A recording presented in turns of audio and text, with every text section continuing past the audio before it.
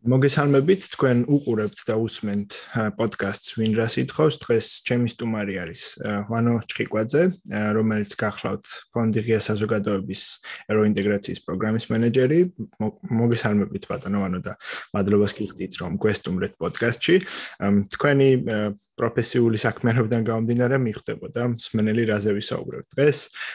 ჩვენ შევეცდებით შევეხოთ ისეთ თემას, როგორც არის ევროინტეგრაცია და საქართველოს და არა მხოლოდ საქართველოს ჩვენი მეზობელი და მეგობარი ქვეყნების უკრაინის და მოლდოვის შემთხვევასაც, რაც დაკავშირებული არის უკრაინაში მიმდინარე ომის პარალელურად ევროინტეგრაციასთან. და მიუხედავად იმისა, რომ ამ შემთხვევაში უკრაინაში ომმა გააჩინა შესაძლებლობა, რაღაც გარკვეული შესაძლებლობა ამ სამი ქვეყნისთვის, ჩვენ ყოველთვის უნდა გვახსოვდეს რა ფასად გვიჯდება ეს ყველაფერი. რომ იქ ძალიან ბევრი ადამიანი იღუპება და კიდევ რამდენი ადამიანი დაიღუპება ამ ომის გამო, სამწუხაროდ არ ვიცით. მოკლედ, როცა ვსაუბრობთ ხოლმე ევროკავშირში ინტეგრაციაზე, ძალიან ბევრი ადამიანს, ასე ვთქვათ, არასწორი წარმოდგენები აქვს, რა არის ეს ევროკავშირი, რა უნდათ ჩვენგან და მე მინდა რომ პირველი კითხვა, რომელსაც თქვენ დაგისმევთ, ამით დავიწყოთ, რას ნიშნავს ევროკავშირში ინტეგრაცია, არა მხოლოდ სამართლებრივი თვალსაზრისით, არამედ კულტურული, ეკონომიკური თვალსაზრისით და როგორ შეგვიძლია ეს ყველაფერი ადამიანებს მარტივად აუხსნათ. მადლობა პირველ რიგში თქვენც ასევე იმისთვის რომ ამ თემებს აშუქებთ პირველ რიგში და მეორე იმის გამო რომ მომიწვიეთ შესაძლებლობას მაძლევთ რომ ვისაუბროთ ამ თემაზე.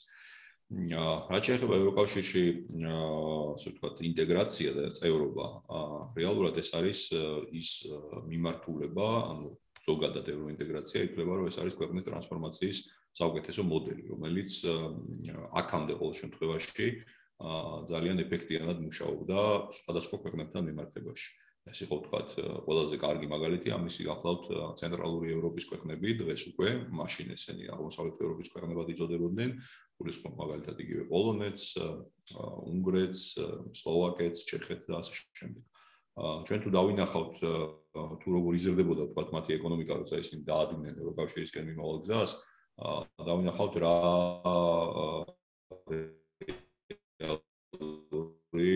ეფექტი აქვს ევროინტეგრაციას და რა არის ეს ასე ვთქვათ ის ძალა, რაც გააჩნია ევროკავშირში. არის რა თქმა უნდა რაღაცა გარკვეული პრობლემები, შეიძლება მსმენელმა მაყურებელმა მოიტანოს ფაქტები, რომელიც ვთქვათ უკავშირდება სხვა ქვეყნებს, იგივე რუმინეთს, ბულგარეთს, რომლებიც ეკონომიკური განვითარების დონით რა თქმა უნდა არ არიან ისეთივე როგორც ზემოთ ჩამოთვლილი ქვეყნები, მაგრამ მიუხედავად ამისა, ზოგადად ევროინტეგრაცია ითვლება როგორც ტრანსფორმაციის საუკეთესო საშუალებად, რომელიც ქვეყანას ეხმარება, რომ შეცვალოს ერთის მხრივ მოაწყოს უკეთესად თავისი სახელმწიფო ინსტიტუტები, მეორე მხრივ სოციალური პოლიტიკას გადახედოს და გააუმჯობესოს იგი და გახადოს ინდივიდზე და ადამიანზე ორიენტირებული. მესამე მაგალითად ადამიანის უფლებების დაცვის თვალსაზრისით წინ წავიდეს, დემოკრატიის ხარისხი გააუმჯობესოს. შემდეგ ანუ ზოგადად ევროინტეგრაცია მოახდინოს ტრანსფორმაცია, საკუთარი თავის ტრანსფორმაცია და გახდეს უკეთესი ქვეყანა. უნებრივია შეიძლება რაღაცა იფიქროს, რომ უშუალოდ რატომ მაინც და მაინც ევროინტეგრაცია. რა თქმა უნდა არის სხვადასხვა მოდელები, ასე ვთქვათ, არიან ქვეყნები, რომლებიც საერთოდ არ მიდიან ევროკავშირისკენ და საერთოდ არ არიან ევროპული სახელმწიფოები. ან გადიან ევროკავშირით. არის ეს. ან გადიან ევროკავშირიდან, კი ბატონო, კი ესეთ, ანუ ეს არის ერთ-ერთი მოდელი და ჩვენი ქვეყნის განვითარების მოდელად, სწორედ ამაზე შევთანხმდით ჩვენ ყველა, მთელი მოსახლეობა, თითქმის ყველა ხელისუფლება, რომელიც მიდიოდა ასე ვთქვათ ევროკავშირისკენ, ყველანი თანხმდებით, რომ ეს არის საუკეთესო მოდელი, რომელიც ქვეყანას დაეხმარება იმისთვის, რომ გახდეს უკეთესი. კიდევ ერთხელ არის სხვა მოდელები, მაგრამ ჩვენ ამაზე შევთანხმდით და შევჯერდით, რომ ეს არის ყველაზე კარგი და აი ეს ავირჩიეთ ჩვენ. ანუ არჩევანი ჩვენ უკვე გაკეთებული გვაქვს. ხო, თავარია ეს არჩევანი მატერიალიზება მოხდეს ასე. ამ არჩევანს მოწმობს მათ შორის საქართველოს კონსტიტუციაში არსებული ჩანაწერიც, რომ ყველა ხელისუფლება არის ვალდებული უზრუნველყოს ევროინტეგრაცია.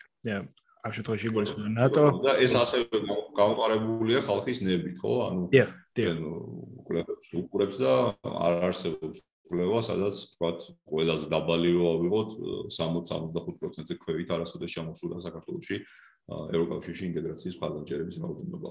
დღეს მეგონი ისტორიულად ყველაზე მაღალია ბოლო კვლევებმა გაჩვენა რომ სადღაც 80%-ია ვინც ფასს უჭერს საქართველოს ევროკავშირში გაწევრიანებას. ანუ კითხვაზე გვაქვს თუ არა არჩეული განვითარების მოდელი, პასუხი არის რომ გვაქვს, ეს მოდელი არის ევროინტეგრაცია. არსებობს თუ არა სხვა მოდელები არსებობს, მაგრამ ეს არის ის რაც ჩვენ ჩავთვალეთ რომ ყველაზე მეტად გამოადგილდება ჩვენს ქვეყანას და ამიტომ დავადექით ამ გზას. ამ შემთხვევაში თქვენ ახსენეთ ამ მოდელის მატერიალიზაციის შესაძლებლობა, ხო? ის გზები, რომელიც ჩვენ მიგვიყვანს მაგალითად ამ დასახულ მიზნამდე, ამ განვითარების მოდელამდე. და ის მნიშვნელოვანი იქნება ალბათ ის სიტუაცია აღწეროთ ეს შესაძლებლობა დღეს როგორია გულისხმობ ჩვენი მეზობელი ქვეყნების და მეგობარი ქვეყნების მდგომარეობასაც საქართველოს მდგომარეობასაც და ზოგადად პროცესსაც აი ამ პროცესში რამდენად რეალურია ჩვენი ამ განვითარების მოდელში შესვლის ცდელობა ასე დაგისვავდით კითხვას ხო, ну, საქართველოს ამ ხრივ მინდა გითხრათ, რომ სამწუხაროდ ჩვენ არ გვაქვს ის ფუფუნება, რომ ჩვენს იგივე მეზობლები ზუსტად ამ მოდელს ირჩევდნენ. თუ მოვიხედავთ, მივდავინახავთ, რომ თქვათ, რუსეთზე აღარაფერს აღარ ვამბობ, ჩვენ ნათელია უკვე და პასუხი უკრაინაშია რა განვითარების მოდელი ერჩია მან, ხო? მანამდე პასუხი საქართველოში იყო, მაგრამ ეს პასუხი ზოგისთვის არ იყო ბოლომდე დამაჯერებელი, მაგრამ დღეს უკვე უკრაინაში გასცა ამ კითხვის პასუხი რა მოდელი ერჩია რუსეთმა. ამწუხაროდ ჩვენ ხედავთ, რომ თურქეთიც არ არის რაღაცნაირად ბოლომდე ერთგული ამ არჩევანისა, რომელიც მან წლების წინ გააკეთა. აქ ომხრივი ურთიერთობებია და შეიძლება რაღაცა ევროკავშირი დაადანაშაულოს რაღაცა თურქეთი, ეს ძალიან ბევრი დისკუსია მიდის ამ თემაზე. ხედავთ რომ აზერბაიჯანიც არ არის დაინტერესებული ესე თქვა ევროკავშირში გაწევრიანებით როგორც ესეთი და სომხეთს საერთოდ უნიკალური მოდელი აიჩია გამომდინარე რომ მათ ეკონომიკური მიმართულებით აირჩიეს ევრაზიული კავშირი ანუ ესე თქვა რუსეთის მიერ შექმნილი ორგანიზაცია თუ გაერთიანება და პოლიტიკური ნაწილით ისინი ცდილობენ დაუკავშირდნენ ევროკავშირს ასე რომ ჩვენს რეგიონში ამ კუთხით საქართველოს ყოველ შემთხვევაში დეკლარირებულად მაინც, იმიტომ რომ ბევრი კითხვის ნიშანია ჩვენ საზოგადოებაში ამასთან დაკავშირებით, დეკლარირებულად მაინც აცხადებს, რომ მისი კურსი არის ევროკავშირი და ნუ ამ დეკლარაციას ასევე გარკვეული აბიჯებით თან ახლავს, ხო? იგივე განაცხადის გაკეთება, იგივე ეს ეხლა მოლოდინი კანდიდატის სტატუსის მინიჭება ამ მინიჭებასთან დაკავშირებით. ასე რომ კარგი იქნებოდა, რომ რეგიონში სხვა ქვეყნებიც იყვნენ ამ გზაზე, იმიტომ რომ ჩვენ ისევ და ისევ წარსული გამოცდილება გვანახავს, რომ ეს ძალიან ეხმარება ქვეყნებს, რომ წავიდნენ ასე ვთქვათ ევროკავშირისკენ ერთად და რაღაც ერთგვარი შეჯიბრებითობის პრინციპი არსებობდეს მათ შორის. მაგრამ მეორე მხრივ ეს გარკვეულწილად ბალანსდება იმით, რომ ჩვენ ამ გზაზე რეგიონს თუ ფართე რეგიონს ავიღებთ, ვართ უკრაინასთან და მოლდოვასთან ერთად და ვცდილობთ, რომ როგორ ვთქვა, მათთან კონკურენციაშიც ვიყოთ ამ გზაზე.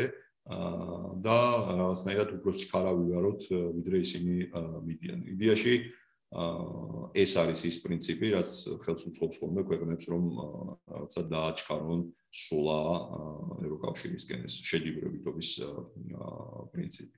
ასე რომ ჩვენ ამ სამ ქვეყანასთან, ორ ქვეყანასთან ერთად ვართ ამ გზაზე. ამ ეტაპზე დღეს მე ხშირად ვამბობ ამას და აქაც მინდა გავიმეორო, რომ ეს არის ისტორიული პერიოდი, რომელსაც წლები გავა მერე რო დავფიქრდები და გავაანალიზებ მივხვდებით მართლაც რა ისტორიულ მონაკვეთში გვიწევს ყოფნა ევროინტეგრაციის გაზრდილისხმობ, იმიტომ რომ ჩვენ გავაკეთეთ განაცხადი ძალიან მოკლე ვადებში გაკეთდა ეს კითხვარი შეფასების კითხვარი მივიღეთ, შევავსეთ, დავაბრუნეთ უკან და ეს სადღაც ივნისის ბოლოსკენ სავარაუდოდ უნდა ველოდეთ იმას თუ რა გადაწყვეტილებას მიიღებს ევროკავშირი საქართველოსთან მიმართებით, თუმცა ეს არ არის მოკლე გზა, თუნდაც სულაც კანდიდატის სტატუსი მოგცემ ყოველგვარი პირობების გარეშე, რაც საუკეთესო ვარიანტია, ესე ვთქვათ, რაც შეიძლება რომ განიხილოს ევროკავშირმა. აქ არაფერი არ დამთავრდება, აქედან დაიწყება მე მართლა თავგადასავალი, იმიტომ რომ ქვეყანას ამის მერე წინ ელოდება გაწევრიანების მოლაპარაკებები, რომელიც წლები გრძელდება. და ასე შემდეგ და აი ეს არის ზუსტად ის ძალა, რაც გააჩნია ევროკავშირის ტრანსფორმაციის კუთხით, აი ზეგანაზეც საუბრობდით, ხო? ევროკავშირი ეს ევროინტეგრაცია არის საშუალება, რომ უკეთესი ქვეყანა გახდე. ანუ ჩვენი ამუშავალი წერტილი არ არის ის, რომ შევ მაინც და მაინც წევრები გავხდეთ. ჩემი აზრით, ყოველ შემთხვევაში მე ესე უყურებ ამ ყველაფერს.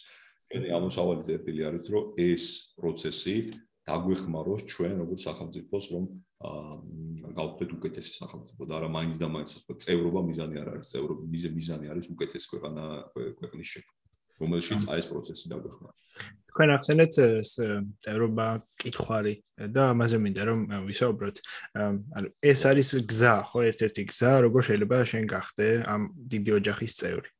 და ეს არის ფორმალურ სამართლებრივი გზა და საქართველოს ამ შემთხვევაში, როგორც მე ვიცი, კითხვარის მეორე ნაწილსაც უპასუხა, გუშინ იყო ამასთან დაკავშირებით განცხადებები და დაახლოებით 2600-2700-მდე კითხვას გავეცით პასუხი.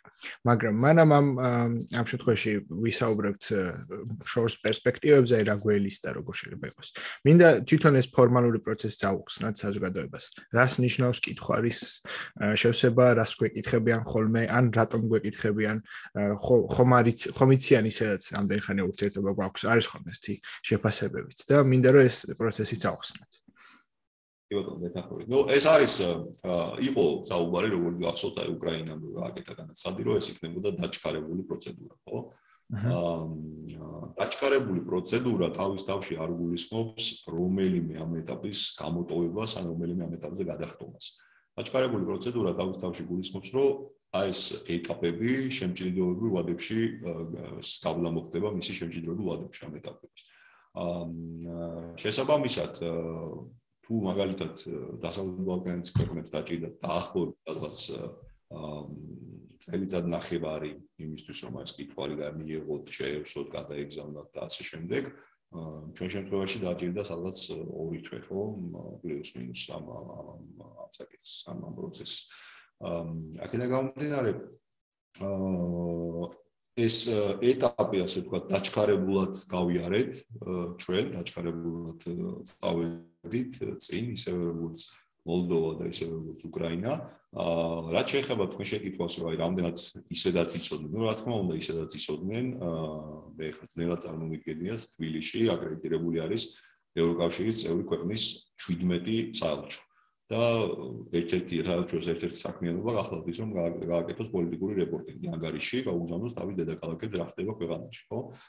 შესაბამისად, ზუსტად ვიცით, რომ ის კითხვები, რაზედაც ყველას აქვს ფაქტურად პასუხები, შეიძლება რაღაც სტატისტიკური მონაცემები ესე არ იყოს, იმიტომ რომ რაღაცა არ არის საჯარო და ამ შემდეგ და შეიძლება ეს სტატისტიკური მონაცემები იყოს საინტერესო, თორემ კითხვების დიდ ნაწილზე თუ სრულად არა პასუხები ისედაც ნათელი იყო, უბრალოდ ეს არის ბიუროკრატიული პროცედურა, მოდი ეს დავარქვათ, რომელსაც უბრალოდ ევროკავშირი ვერ გამოტოვებდა, იმიტომ რომ ამას აკეთებდა სხვა ქვეყნებთან მიმართებაში, ამას გააკეთებს ასევე იმ ქვეყნებთან მიმართებაში, ვინც ჩვენს მერე დაადგება ამ გზას, შეიძლება ჩვენი ერთ-ერთ აზერბაიჯანმაც გადაწყვიტოს ევროკავშირში წევრობა, სომხეთმაც გადაწყვიტოს ევროკავშირში, ბელარუსმაც გადაწყვიტოს ევროკავშირის წევრობა, ასე რომ ამას ვერ გამოტოვებდა და იმის გამო, რომ სხვა ქვეყნებსაც გაუკეთებიათ და სავარაუდოდ ალბათ მომავალშიც მოთხოვს ამ ქვეყნებს, ასე რომ ტრანსფორმაცია, ესეთ ბიუროკრატიული ცვლილებები ევროკავშირში სამწუხაროდ არ ხდება ხოლმე სწრაფად, იმიტომ რომ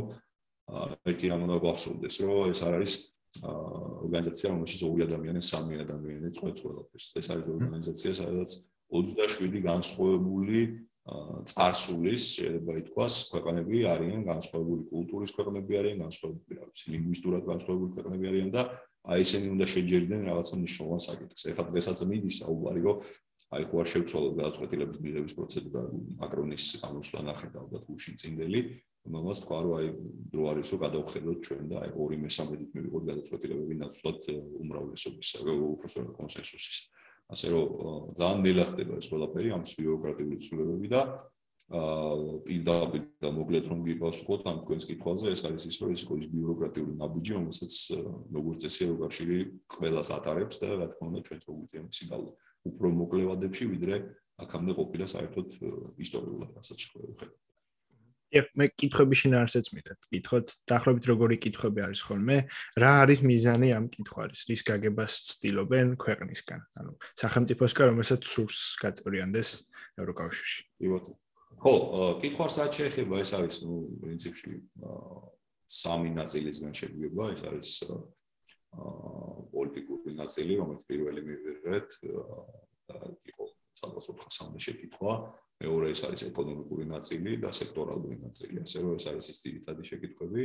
ეს არის ერთგვარი შეფასება, აი არის ექიმთან რომ მიდის ადამიანი და აფასებს თავს, რომ ის სად არის, როგორი იმისი ჯანმრთელობის მდგომარეობა და სად ჭირდება წამალი და მკურნალობა და რა მიმართულებით ყველაფერი აქვს ეს რიგში, აი ესე შეიძლება რომ ეს უტრირებას ვახდე რა თქმა უნდა, მაგრამ აი ესეთი პარალელი შეიძლება გაიგოს, რომ ჩვენ რაღაცა ერთგვარად გავიარეთ ეს სკრინინგი, ნახეთ სად გვიჭირს, სად გვიხინს, სად ჭირდება მეტი რესურსი და ის თუ რა საიდან მოვიტანოთ ეს მეტი რესურსი და რა უნდა გავაკეთოთ ამ მიმართულებით. სამწუხაროდ კიდევ ერთხელ ვიტყვი, რომ ეს პასუხები არის დაფარული, არ გასაჯაროებულა და ჩემი და ორგანიზაცია იყო ერთ-ერთი პირველი, ვინც მოითხოვა მისი გასაჯაროება, ну სამწუხაროდ ჯერჯერობით ყოველ შემთხვევაში საჯარო არ არის. რაც ჩემთვის ცოტა არ იყოს გასაკვირია, იმიტომ რომ საუბრობთ ჩვენი საუბრის დასაწყისში, რომ 80% უჭერს ხარს ევროინტეგრაციას, ხო? ამ ადამიანებს ნამდვილად აინტერესებს ალბათ საქართველოს და ჩვენი სახელით რა პასუხები გაიგზავნა ევროკავშირში, ხო?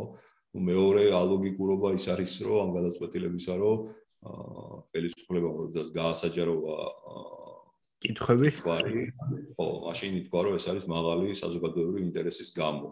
და ლოგიკურია, რომ საზოგადოებრივი ინტერესი უფრო მაღალი იქნება პასუხების მიმართ, რომელიც ჩვენგან წავიდა, ვიდრე იმ კითხვების მიმართ, რომელიც ჩვენ მივიღეთ, ხო? ასე რომ აი ამ გადაწყვეტილებას ცოტა არ იყოს მე ვერ ვიგებ, პირდაპირ გითხრათ, ძალიან არ გვილად მოგითხრათ ჩემი შეფასება ამასთან დაკავშირებით. ამ გადაწყვეტილებაც მინდა მე თქვა, მეკითხა. გუშინ იყო პარლამენტში ეს პოლიტიკური გამოსვლების სამშაბათობით არის ხოლმე პარლამენტში პოლიტიკური გამოსვლების დღე და რამდენიმე დეპუტატმა დასვა კითხვა ამ თემასთან დაკავშირებით. რაზეც პარლამენტის თავმჯდომარემ ჰქონდა ასეთი პასუხი, არ ვიცი რამდენად დამაჯერებელია თქვენს კითხავთ. ორ ნაწილისგან შედგებოდა ეს პასუხი. პირველი არგუმენტი, რატომაც მოხდა ამ კითხვის დალუქვა საზოგადოების არ გახდა ეს კითხვარი ცნობილი იყო ის რომ არც ერთ სხვა ქვეყანა არ მოქცეულა ასე აიხსნა რომ სხვა ქვეყნებსაც არ გადაუციათ ეს კითხვარი საზოგადოებისთვის არ გაუსაჯაროებიათ და მეორე პასუხი რითაც ცდილობდნენ რომ აიხსნათ იყო ის რომ ამ პასუხების გასაჯაროებით შესაძლებელია მოხდეს პროცესის დისკრედიტაცია.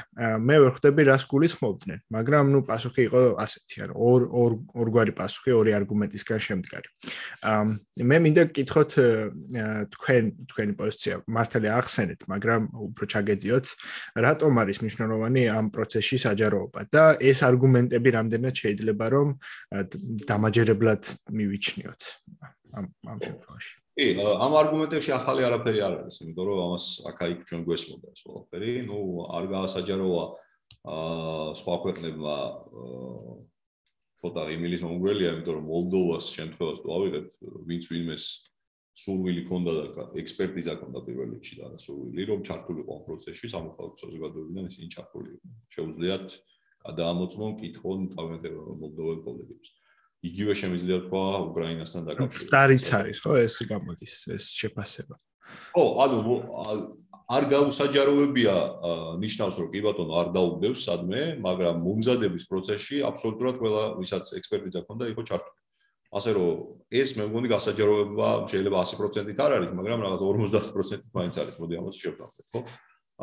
მეორე ჩვენ არ გვესმის რა სამართლებრივი საფუძვლით დაიხურა ეს დოკუმენტი, ხო? ანუ ეს არ არის როგორც მე არა ვარ იურისტი, მაგრამ როგორც იურისტებისგან ვიცი, ეს ამაში არ უნდა იყოს სახელმწიფო საიდუმლოება, არ უნდა იყოს კომერციული, არ უნდა იყოს პირადი, ხო? არც ერთი ეს ინფორმაცია წესით იქ არ უნდა იყოს, მაგრამ თუ ეს იქ არის, შეიძლება ის დაიშტრიხოს, დაიფაროს და ესე გამოხდეს მისი გავრცელება. ასე რომ მოდი ესე ვთქვათ, ძალიან სუსტი არგუმენტებია, რაც ჩვენ მოვისმინეთ ამ ხოვნის თუ მოთხოვნის საპასუხოდ ხელისუფლებისგან, იმიტომ რომ მე მგონი რაღაცა ძალიან არ გუდია რამე საფუძველი ხონდეს ამ ყველაფერს. ყველაზე მარტივად გეტყვით, კითხვაში იყო 5 შეკითხვა, რომელიც შეეხებოდა სამოქალაქო საზოგადოებას. 34 კითხვიდან 18 კითხვის ჩათვლით. როგორ შეიძლება დაწერო პასუხები, არ ვიცი, მე რო თუმროთ ამ თემაზე. მინიმუმ აქ მაინც შეიძლებოდა სამოქალაქო საზოგადოების ჩართვა და მინიმუმ ამ 5 კითხვაზე მაინც შეიძლებოდა კონსულტაცია რო ჩვენ ამას ვაპირებთ და ესე ვწერთ და ასე ვაპირებთ რომ დავწეროთ და თქვენ ეთანხმებით თუ არ ეთანხმებით პოლიტიკურ ნაწილზე არაფერს ამბობ, ეკონომიკურ ნაწილზე არაფერს მაგრამ ამაზე მაინც უნდა ყოფილიყო ჩართულიყო. მაგრამ არ არის და გაშვებულია ეს ასე ამას უკვე ვეღარ დავუბრუნდ. მე რაც მინდა რომ კიდევ კითხოთ არის როდესაც ამ კითხვას უგზავნიან ქვეყანას ალბათ არის მოლოდინი როგორი უნდა იყოს პასუხები ხო ამ შემთხვევაში გულისხმობ რამდენად გულწრფელი უნდა იყოს ქვეყანა და როგორი ეტიტუდი უნდა ქონდეს როგორი განცდა უნდა და განწყობა უნდა ქონდეს ამის შევსებისას ხო ესეც მაინტერესებს ანუ ყოფილა თუ არა ეგეთ შემთხვევები რომ რაღაცების დამალვის მცდელობა არსებობდეს და ან ისეთი ინტერპრეტაციისა რომელიც არ ასახავს რეალობას ამ შემთხვევაში ეს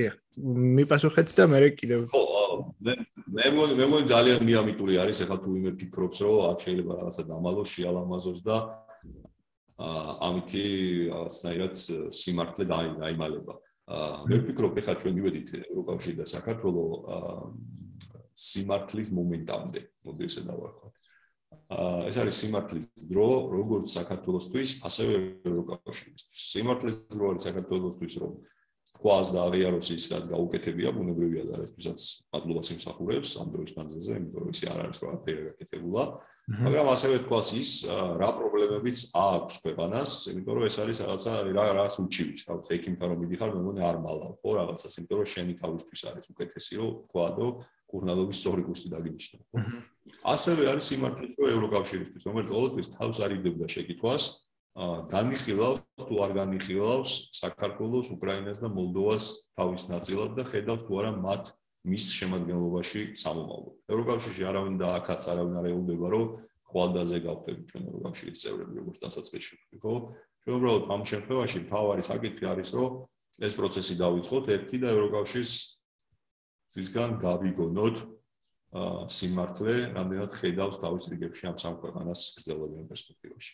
ну ეხლა როგორც წელა თქვი აბსოლუტურად ყველანაირი ინფორმაცია აქვს ევროკავშირის იმაზე თუ რა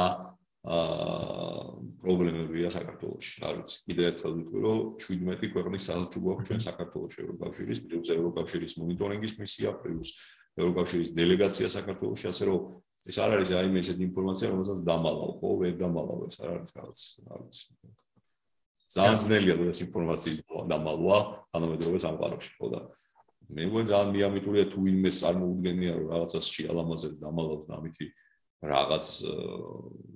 ვიღაცას მოატყილებს პირველ რიგში ჩვენ თავს მოვიტყვილებთ ეს ერთი და მეორე რიგში ძალიან მიამიტურია ესეთი ფიქრი და ამის ცდილობა ჩემი გადმოსა მე რატოც კითხეთ და ეს თქვენს მე ნათქვამი ეს სიმართლის პერიოდი დაგვიდგა როდესაც თქვით შეიძლება პირიქით ესეც აიხსნას ამ პროცესის დახურვა რომ როგორც წესი მართველი ძალა არ ამბობს ხოლმე სიმართლეს იმ სიმართლეს რომელიც ევროკავშირმა იცის რა ხდება ქვეყანაში არ უტყდება ხოლმე ამ შემთხვევაში საზოგადოებას მაგრამ აქ ხო ვერ შეძლებს იმას რომ ის რასაც პოლიტიკურ განცხადებებში აკეთებს ან ცდილობს ხოლმე რომ თქვას აქაც იგივე გამოუვიდეს ამიტომ შეიძლება ესეც აიხსნას არ ვიცი რამდენად სწორი ან ლოგიკური შეფასება იქნება მაგრამ რადგანაც აქ უნდა დაიწეროს სიმართლე მაგალითად იმაზე რომ სასამართლოში არის პრობლემები მაგალითად იმაზე რომ საჯარო მოხელეებთან დაკავშირებით საჯარო სამსახურთან დაკავშირებით არის პრობლემები ბევრი თემა არის ხო რომელსაც პრობლემები გვაქვს რაც ამბობენ ხოლმე რომ პრობლემები საერთოდ არ გვაქვს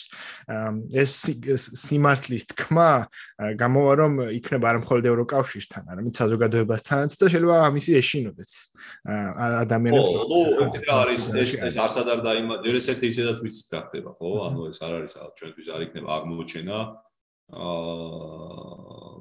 ის ინფორმაცია რაც იქნება ჩაწერილი ამ პასუხებში ეს ერთი ჩვენთვის თავარი არის აქ ის რამდენად გამოუწყდა საქართველოს ევროკავშირის იმ პრობლემებზე რა პრობლემებიც არის ქვეყანაში ეს გვაინტერესებს თორე არა ის რომ ჩვენ არ ვიცით რა პრობლემებია ქვეყანაში ანუ ჩვენ ამ მოდი ესე ვიტყოდი.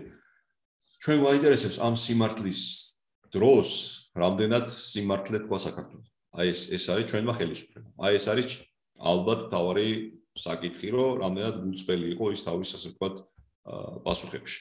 თორე ის რომ სასამართლოს დამოუკიდებლობის კუთხით პრობლემებია, ის რომ პირადი მონაცემების დაცვის კუთხით პრობლემებია და უარესი არათუ რიგით მოქალაქეებს ვენის კონვენციით რაც არის დაცული დიპლომატების საქმიანობა მათაც კი ხდება თვალთვალი და სატელეფონო მოსმენა და ის რომ ჟურნალისტებს ცემენ ეს ფაქტია ხო ამას ვერ დამალავს და ვერ გაიქცევა ასე აქ თავარი არ იყო ის ანუ ამდენად ცირა პრობლემები აქვს ქვეყანაში თავარი იყო ის რამდენად აღიარა საქართველოს ამ პრობლემების არსებობის შესახებ ხო მეც მგონია რომ უფრო მეტად მაგის შიში იყო და არა სხვა ის არგუმენტები რომელიც ჩვენ საჯაროდ მოვიდა ამ შემთხვევაში ჩვენ ესე იგი გვაქვს ესეთი ფაქტობრივი გარემოებები, როდესაც საქართველოს კითხვარის ორივე ნაწილს უპასუხა, გადავეცით ევროკავშირს და რა არის შემდეგ? რას უნდა ველოდეთ? ჩვენ როგორი უნდა იყოს ეს მოლოდინები, ასევე ესეც ხომ მნიშვნელოვანია, რამდენად პესიმისტურები, რამდენად ოპტიმისტურები უნდა ვიყოთ, იმიტომ რომ მე მოლოდინები განწყობებზე ძალიან მოქმედებს ხოლმე და ეს განწყობები შეიძლება ძალიან ცუდად იყოს გამოყენებული თავად ამ ევროინტეგრაციის პროცესის საწინააღმდეგოდ. კი ბატონო, აბსოლუტურად გეთანხმებით.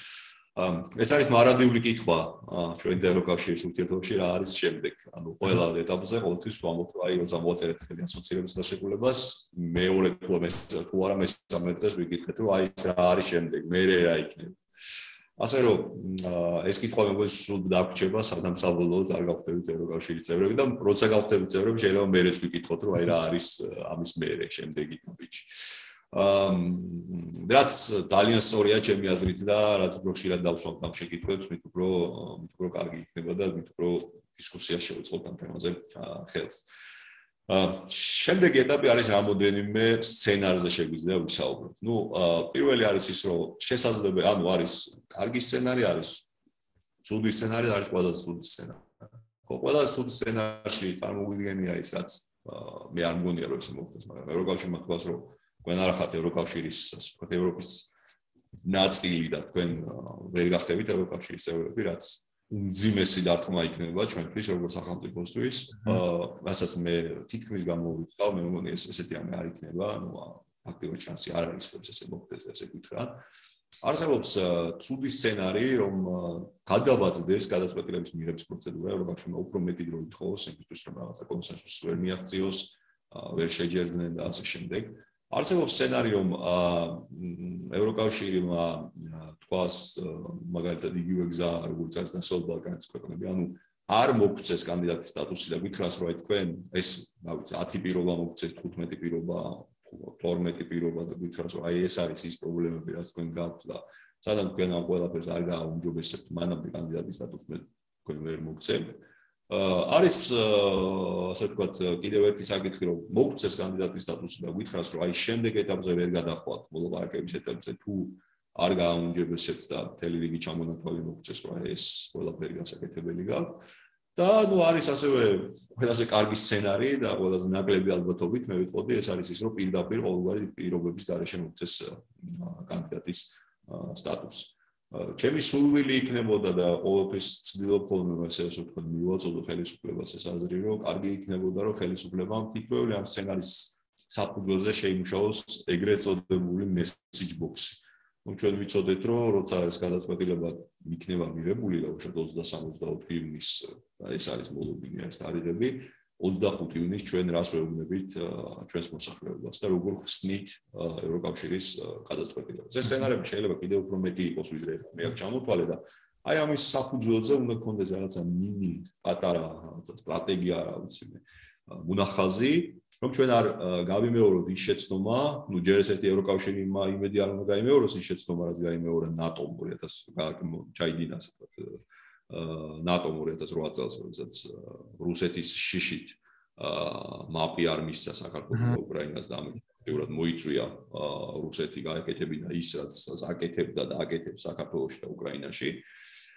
ეს ერთი შეცდომა მათ არ უნდა ჩაიდინონ და მეორე არის ის რომ ჩვენ ამისთვის უნდა ვიყოთ მზად რომ არ დაიწყოს მეორე დღეს არ გავემეორებთ ის შეცდომა რაც იყო რომ აი მაპი ვერ მივიღეთ მაგრამ მაპზე უკეთესი მივიღეთ ხო ეს არ არის ძველი გამოცდილება ეს სადღაც დაახლოებით სადღაც 14 წლის წინ ეს შეცდომა ჩვენ მოგვივიდა და ეს მერე გახდა ერთგვარი საქილიკო თემა ასე რომ ამისთვის ჩვენ ახლა უნდა ვიყოთ მზად ნუ დაახლოებით სადღაც თქვენ ახევარი რჩება ამის ამ ყველაფრისთვის და ყველაფერი რაღაც დღეს ვერ უნდა დავიწყოთ რომ ერთიანი ერთგვარი მესეჯ ბოქსით წავდგეთ ვიცოდეთ რა შემთხვევაში როგორი იქნება ჩვენი კომუნიკაცია თორემ სხვა შემთხვევაში სრულად გეთანხმებით რომ შეიძლება ანტიევროპულმა ძალებმა ამაზე მოახდინონ ერთგვარი კაპიტალიზაცია და ეს ძალიან ცუდად დაარტყავს ჩვენ ქვეყანას როგორც სახელმწიფოს და მოსახლეობის განწყობებს აი დღეს რომ რაღაცა ვამაყობთ თუ შეიძლება ესე ითქვას 80%-იანი მხარდაჭერით შეიძლება ეს ძალიან გვერდით წამოვიდეს ანუ ეს გასაგებია თან საკმაოდ მომძლავრდნენ ხო ეს ჯგუფები და პირდაპირ რუსეთის ინტერესში არის რომ ამ ჯგუფებმა არა მაგალითად ისეთი გზით რაც უკრაინაში აირჩია თავად ამ ეტაპზე ალბათ ასევე მშვიდობ ხოლმე თავს არამედ იმ გზით როგორცაც საქართველოში ახორციელებს ხო ეს პროპაგანდა რომელიც დაყოფილია რამდენიმე პარტიად ეს სცენარები რომელიც თქვენ ჩამოთვალეთ და კარგიდან ყველაზე ცუდისკენ ხო გასაგებია მაგრამ თქვენ ასევე ის არის გასაგები რა იქნებოდა ყველაზე კარგი ჩვენთვის ხო რას ვისურვებდით მაგრამ თქვენი მოლოდინი ხო არ არის ხო არ გაქვთ რაიმე მოლოდინი რომელიც შეიძლება იყოს ყველაზე რეალისტური და რა გათქმევინებთ ამ შემთხვევაში რა გარჩევინებდათ ესეთ სცენარს მე ველოდები რომ ყველა ვარიანტში იქნება პირობითობა. ეს იქნება კანდიდატის სტატუსის მინიჭებით თუ კანდიდატის სტატუსის მინიჭების გარეშე. ჩემი მოლოდინია რომ ევროკავშირის მხრიდან იქნება ყველა ვარიანტში პირობები იმისთვის რომ საქართველოს წინ წავიდეს ევროინტეგრაციის გზაზე და ეს არ იქნება რაღაც მარტივი პირობები, საკმაოდ რთული პირობები იქნება, იმიტომ რომ ერთი რომ 2024 წელს არჩევნები ტარდება საქართველოში და ეს არის ყველაზე კარგი პერიოდი რეფორმები გახორციელდეს, იმიტომ რომ ხელისუფლებას სულს რომ დავუყოთ შეინარჩუნ რეფორმები, ევროკავშირის წესრიგის გზა, შემდეგ ნაბიჯი და ნუ სასწავლის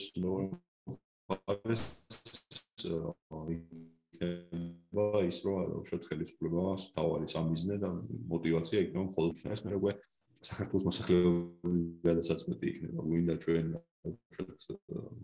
რეფორმების გარეშე დარჩენა და ევროკავშირის გარეშე დარჩენა და უშუალოდ ხელისუფლების ამ გზით დატოვება ხელისუფლებას ჩვენ რომ ჩემთვის ხელისუფლებას არ იქნება მსხვილი შეიცვალოს ის და ახალი ხელისუფლება მოვიდეს ვისაც ექნება სურვილი რომ ეს რეფორმები გაატაროს აი ამ მოცემულობაში შეიძლება დავდგეთ დაახლოებით ალბათ სადღაც 2 წლის თავზე 2004 წლის შემოდგომაზე როცა წესით უნდა ჩატარდეს არჩევნები და გულწრფელები თუ იქნებით ალბათ მასეც ჯობია ხო იმიტომ რომ თქვენ დასწრიშვე ძალიან საინტერესო თქვით რომ ეს პროცესი არის შესაძლებლობა გახდე უკეთესი და არჩევანი სახელმწიფოებს აქვთ არჩევანი რა გზა ირჩიონ რომ ის სახელმწიფო თვითონ გახდნენ უკეთესნი და ეს იყო არჩევანი ანუ ევროკავშირში ინტეგრაცია იყო არჩევანი როგორ გახდეთ უფრო უკეთესები და ამ გადმოსახედიდან ალბათ ყველაზე უფრო კარგი იქნებოდა რომ ჩვენ შესაძლებლობა გქონოდა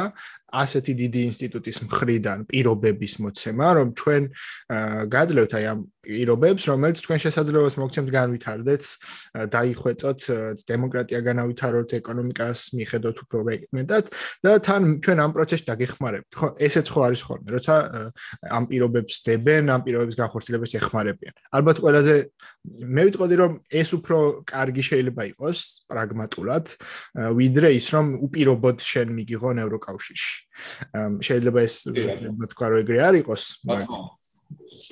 აბსოლუტურად კიდევ ერთხელ თავშიც ეს თქვი და ბოლოსკენ მივიდივართ ალბათ და კაც იგივეს გამიმეორებ რომ ჩვენთვის თავარი არ არის წევრობა ჩემთვის ყოველ შემთხვევაში მე ესე უყურებ ამ პროცესს ეს არ არის წევრობა ჩემთვის თავარი არის რომ აი ამ პროცესმა ჩვენ დაგვეხმაროს ეს პროცესი უბრალოდ დაგვეხმაროს იმაში რომ გავხდეთ უკეთესი სახელმწიფო და წევრობა ეს არის მე ასე ვთქვათ ერთგვარი ჯილდო ამ ყველაფრის ასე ვთქვათ სანაცვლოდ. ჩვენ თუ ეს დაგვეხმარება რომ უკეთესი ქვეყანა გავხდეთ, რა თქმა უნდა ეს ბევრად უფრო უკეთესი იქნება და ბევრად უფრო ეფექტიანი იქნება, ვიდრე მაინც და მაინც ასე ვთქვათ ევროკავშირში წევრობა. კიდევ ერთხელ ეს სუფთად ასე ვთქვათ პრაგმატული და პრაქტიკული კუთხით თუ შევხედავთ ამ ყველაფერს. ბოლოსკენ მინდა წავიდეთ, მაგრამ მანამდე ერთი კიდევ მნიშვნელოვანი კითხვის დასმა მინდა თქვენთვის. ამ შემთხვევაში ევროკავშირის მისაღები აქვს გადაწყვეტილება, ხომ? არა მხოლოდ საქართველოსთან, არამედ უკრაინასთან, მოლდოვასთან დაკავშირებით ერთი კანდიდატის სტატუსს გვაძლევენ თუ არა და მეორე გადაწყვეტილება იქნება მისაღები წევრობის, ანუ გავხდებით თუ არა ევროკავშირის წევრები. და მე მინდა დაგისვათ კითხვა რა ახდენს გავლენას ამ გადაწყვეტილებაზე. აი პარალელურად რომ გავავალოთ მაგალითად საქართველოში თუ კი ადამიანს უნდა გახდეს საჯარო მოხელე, აი მაგალითად უნდა გახდეს პირველი ან მეორე ინსტანციის მოსამართლე.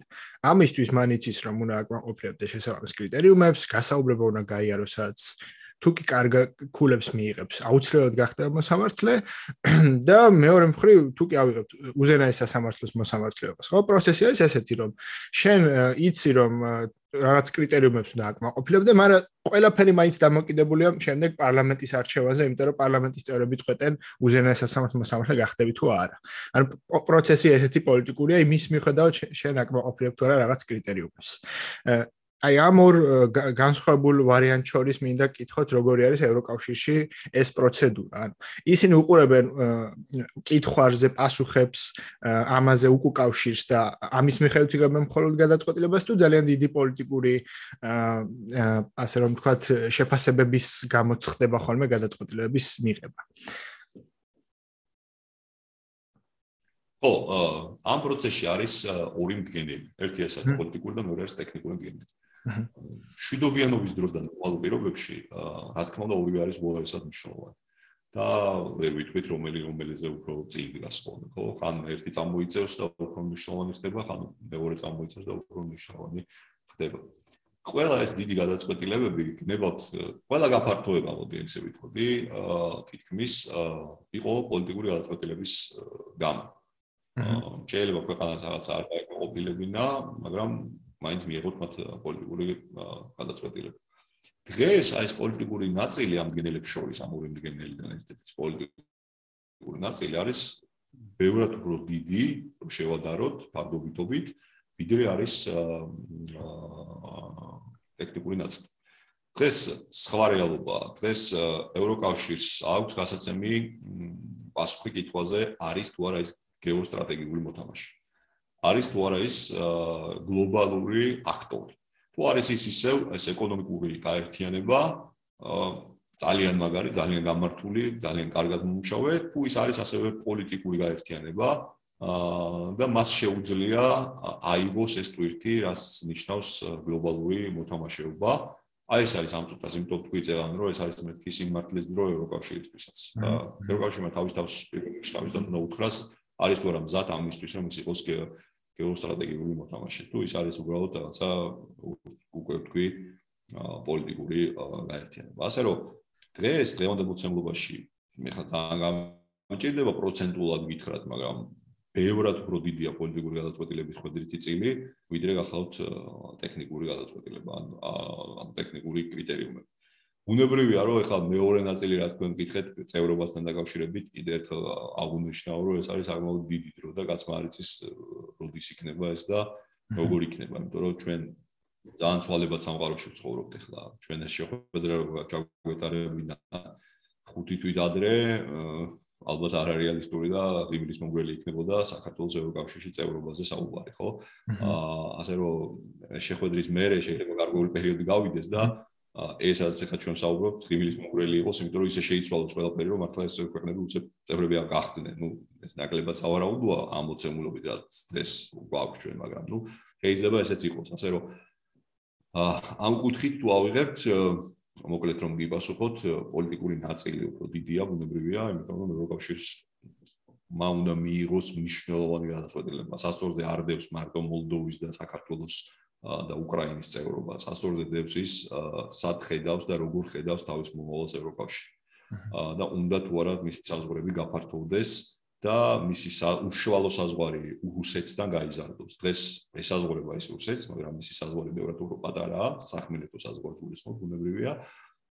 ვიდრე შეიძლება გახდეს თუკი უკრაინა გახდება ევროკავშირის წევრი. არის მზად ევროკავშირი გრძელვადი ამ პერსპექტივაში რომ უფრო დიდი საზღვარი კონდეს რუსეთთან, არის მზად ევროკავშირი რომ სამხრეთ კავკასიაში შემოვიდეს, როგორც ესეთი ამ ქვეყანაში, და არის მზად ევროკავშირი თუ არა მას ყავდეს მეზობელი, რომელთანაც არ ექნება, უბრალოდ მის შემოქმედებაში იყოს ქვეყანა, რომელსაც არ ექნება სახმელეთო კავშირი ევროკავშირის სხვა ქვეყნებთან. ეს იქნება საქართველო ამ შემთხვევაში, ხო? თუ დავუშვათ თურქეთი მანამდე არ გახდა ევროკავშირის წევრი. ასე რომ ეს არის ის ძირითადი საკითხები, ძალიან გლობალურად რო შევხედოთ, რაზეც მოუწევს ევროკავშირის პასუხების გაცემა და რაზეც ფიქრობენ ალბათ კი არა და დარწმუნებული ვარ ევროკავშირში, ბრიუსელში და ასევე მის წევრი ქვეყნების დედაქალაქებში. ეს არ არის მარტო სასწორზე არ დევს დავუშვათ რაღაცა 1, 2 ან 3 ქვეყნის წევრობა, სასწორზე უფრო დიდი რამ დევს, რაზეც ფიქრობს ევროკავშირი. თქვენ რეალურად ესე აღწერეთ ეს პროცესი, რომ უფრო მეტად ევროკავშირისთვის მნიშვნელოვანი შეიძლება იყოს ვიდრე ამ წევრი ქვეყნებისთვის, რომ მან ასე რომ თქვათ თავის აღმოჩენის და ხელახლა ამღირებულების გარშემო თავის პოზიციის ჩამოყალიბება უნდა მოახერხოს, ხო? და ვიცი, სადამკვირვებელი დოკუმენტები, რომელიც ძალიან დიდი ხნის განმავლობაში იცვლებოდა, მე კონსოლიდაციაც ხდებოდა, თითქოს იმას მეანიშნებს, რომ ევროკავშირმა უკვე დიდი ხანია უარი თქვა მხოლოდ ეკონომიკურ გაერთიანებაზე და მან პოლიტიკური და უსაფრთხოების გარანტიებიც აიღო. მაგრამ ალბათ ისეთი ნათელი მაგალითი, ან ისეთი ზუსტი მაგალითი არ შეხვედრია, რომელიც ამაზე პოზიციის დაფიქსირება შესაძლებლობას მიცემა. მაგრამ მოდი ვიმედოვნოთ, რომ ეს იქნება ზუსტად ეს მაგალითი, როდესაც ევროკავშირი გაბედავს, ასე ვიტყოდი, რომ ესეთი გადაწყვეტილება მიიღოს და ის თქვენ მიერ ჩამოთვლილი არაერთ კითხვაზე, რომელიც საკმაოდ დამაფიქრებელი შეიძლება იყოს პრაგმატისტების გადმოსახედიდან და ეს სიტყვა პრაგმატისტები ევროკავშირის ამ შემთხვევაში ინსტიტუტების წევრ ადამიანებს ძალიან ხშირად უყვართ ხოლმე და მოსწონთ ხოლმე მის გამოყენება. მაგრამ ვიმედოვნოთ, რომ აი ამ პროცესში ჩვენც, ანუ ქართველებიც, უკრაინელებიც, მოლდოველებიც და ევროკავშირიც დიდ გაკვეთილს ვისწავლით და ალბათ ხო ერთი არის რომ ხელისუფლებაც უნდა შეეძლოს იმ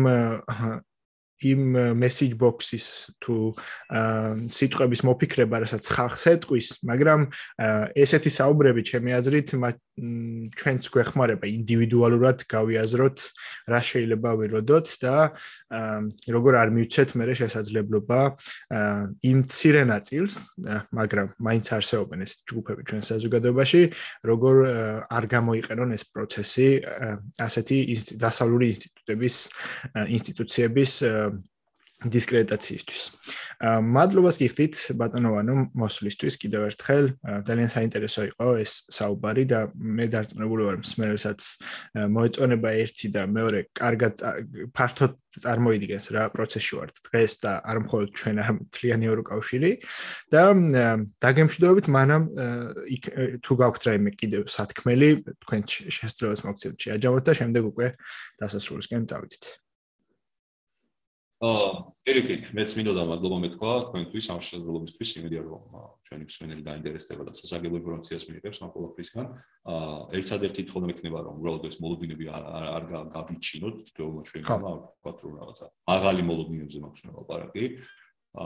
იმიტომ რომ ეს არის ის, რამაც შეიძლება იმ შემთხვევაში თუ ის მოლოდინი არ გამართლდა, რასაც ჩვენ გვინდა რომ გამართლდეს, რაღაცა ილუზიებიაში არ უნდა ვიცხოვროთ, მოდი ესე ვთქვათ, რეალობაში შევხედოთ თვალებში, რომ მე არ გამოიწვიოს ამან იმედგაცრუება და კიდევ ერთხელ არ ვთქვათ, რომ აი რაღაცა ევროკავშირმა გვიგანა, გვერდზე გაგვიგა, არ დაგვეხმარა, არ მიიღო გადაწყვეტილება.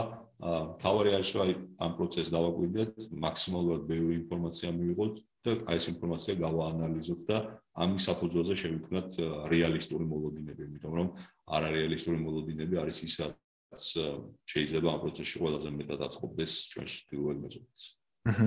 დიდი მადლობა კიდევ ერთხელ. მადლობა თქვენ მასვლისთვის და მაშინ დავამშვიდობებით ჩვენს მაყურებელს, თქვენ უსმენდით და უყურებდით პოდკასტს ვინ რა სიტყავს, შემდეგ შეხვედრამდე.